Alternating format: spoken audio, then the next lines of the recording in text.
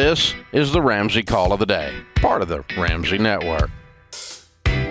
George, the nicest people anywhere are people who psychologists like Dr. John Deloney call enablers.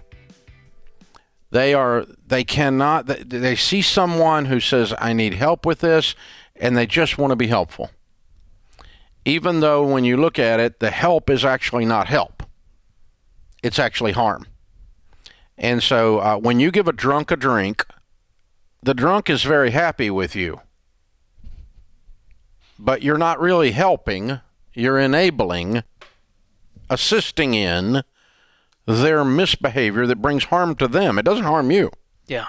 So if you participate in someone's crazy and assist them in it because you're sweet, and almost all enablers are very sweet people, and I'm not being sarcastic. They are very kind. They are so kind that they cannot do the hard work of conflict for someone else's good. See, when you call in here, we love you so much, we're going to bust you for your own good. It doesn't change the cost of the call. It's free. Either way. It doesn't change that we love you. It doesn't change that we don't love you. It doesn't, and Dave Ramsey's tough. No, Dave Ramsey loves you. I want you to win. So I'm going to tell you the truth. Get out of the street. Don't touch the hot stove.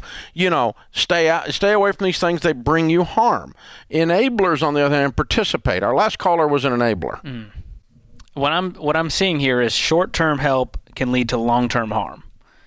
That's what seems to be the pattern, the theme of all of these. They're trying to help in the short term because this person can't do it on their own, and therefore we're going to give them a leg up, which is really going to hurt them financially, usually on this show, in the long term. Yeah. And usually relationally for all parties involved, long term. So if your kid has bad credit, they can't hold down a job, they're not going to get better by you buying them a house. That's simple. Hello. They're not. It's not going to make their life better. Now, if you need to buy groceries for your grandbabies to eat, do it. If you pay the light bill or something occasionally, that's up to you. But to the extent that you participate in the mythology that they're not in control of their life, you are not being a blessing. To that point, her son, for 16 years, has never been able to recoup and put his feet on the ground. After his mom and dad, now divorced and remarried, both of them, bought him a house, left it in both of their names. The house survived a divorce. The home ownership survived a divorce. So they've been partners with their ex for 16 freaking years. How pleasant is this?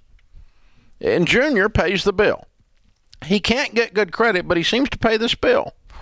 This is like Parent Plus loan on steroids when you're taking out a mortgage for your kids. So what would you do in the alternative, Dave?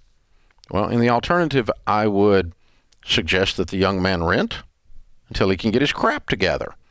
And I'll be happy to pay for him to go to Financial Peace University. I'll pay for him to read a book on money from one of the many Ramsey personalities, including me. I would even participate if he wanted to get out of debt and was on a budget and was being real gung-ho. I might even match him and say, for every $1,000 you pay off, I'll pay $1,000 for you. If you've got the money and you want to help them get up and get moving, you're participating in positive behaviors then that are going to lead him to sustainability, not negative behaviors that allow him to mask over and pretend like he doesn't have a problem. And buying your kid a house and putting it on a mortgage in your name is just straight up stupid. Never do that under any circumstances. Let them go rent something, and if you want to write some checks, write some checks and help them that way. But you don't need to get in the home ownership business with an irresponsible kiddo. It's a bad plan. It doesn't work out well for them or for you. It ends up the way her situation ends up. It's sad. Yeah. It's really sad. And we're all for generosity. They really wanted to help. Yeah. And the problem is they defined the word help wrong. And it wasn't real help. Instead of look at them and going, no, 10 years from now, you're still going to be in a mess because you ain't going to change. Until you change, you hadn't changed. You know, I mean, it's just that it's a mess. Yeah. Well, it seems like generosity, we're big fans of that around here. Absolutely. But if you're generous in a way that doesn't help someone get control of their life and it's not a blessing to them, then it really wasn't generosity. Even when you're being generous to a charity, when you're giving to a charity that mishandles money, all you're doing is participating in their mishandling of the money. You just helped them do it. And so, you know, we do due diligence, Ramsey Family Foundation, before we give to charities. We want to make sure they're handling money well, that the money's actually going to help the people. It's not going to, we don't know how to run the office properly. And that some charities don't know how to run the office properly, and they end up spending 90% of the money on overhead and 10% to help the starving child or whatever it is they're supposed to be doing. You know, and so it'd been easier just to go feed some kids. You know, you'd have been better off. And so you've got to use some good common sense with this. Otherwise, you're participating. And that is not being mean, and that's not being angry. You're heartless, Dave. And it's not being heartless. It's not being tough. It's none of those things. It's actual love. I love you so much, I'm not going to participate in your misbehavior.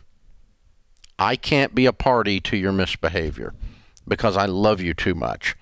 I will help you do positive things. If you want to do wonderful things, I'm going to walk with you. I'll be your biggest cheerleader. I might even write some checks in the positive direction. But I'm not going to mask over your misbehavior and start paying for your stuff. Well, as the saying goes, you entertain a clown, you join the circus. Exactly. And so that's what people find themselves in, is now I'm all looped into this crazy, and now I have resentment because it didn't work out how I thought it was going to work out, and now I'm calling this show. And we have, this current generation coming up in their early 20s, mid-20s, has got two types of people in it. Unbelievably responsible and mature beyond their years, and ones that are still living in their mother's basement at 27 years old. And moms, dads, kick them out. Lovingly, give them a 90-day plan. I'll walk with you. I'll coach you. We're going to assist you. But playing Nintendo is not a job. Playing Call of Duty is not a job. You need to go get a life. You're stunting your kids' growth emotionally by allowing them to exist in your basement at 26 or 36 years old. Now, short term, that's fine. A safety net is fine, but a safety hammock is not a plan. We don't want a crutch. Yeah. I mean, listen, an eagle that doesn't leave the nest is eventually known as a turkey. Okay, this is how this works. So these are enabling situations. You're not being helpful.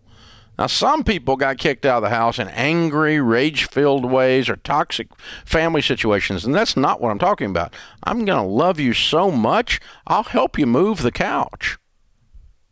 I'm going to love you so much, I'm going to have taught you to work from the time you were 5 years old until the time you were 20, and then you actually know what work looks like. You know what a callus is, other than on your thumbs, you know? And so, it's just, I'm going to love you so well that you are sustainable as an adult and you will have dignity long after I'm gone. And there's no dignity in being a parasite. No. There's just none. It's not helpful to the parasite even. We got to stop raising kids and start raising adults. That's what I'm seeing out there. You're right. And there's a lot of great adults out there, but there's a lot of kids. Yeah. And it's not this generation. Every generation's done it. My generation had what they call them, the boomerangs. You throw them out and they come back. Yeah. Remember that one? That's clever. That was good, yeah. Oh, man. Gotta love it. Gotta love it. Thanks for tuning in to the Ramsey Call of the Day. To check out all of our podcasts, just search Ramsey Network on Apple Podcasts, Spotify, or wherever you listen.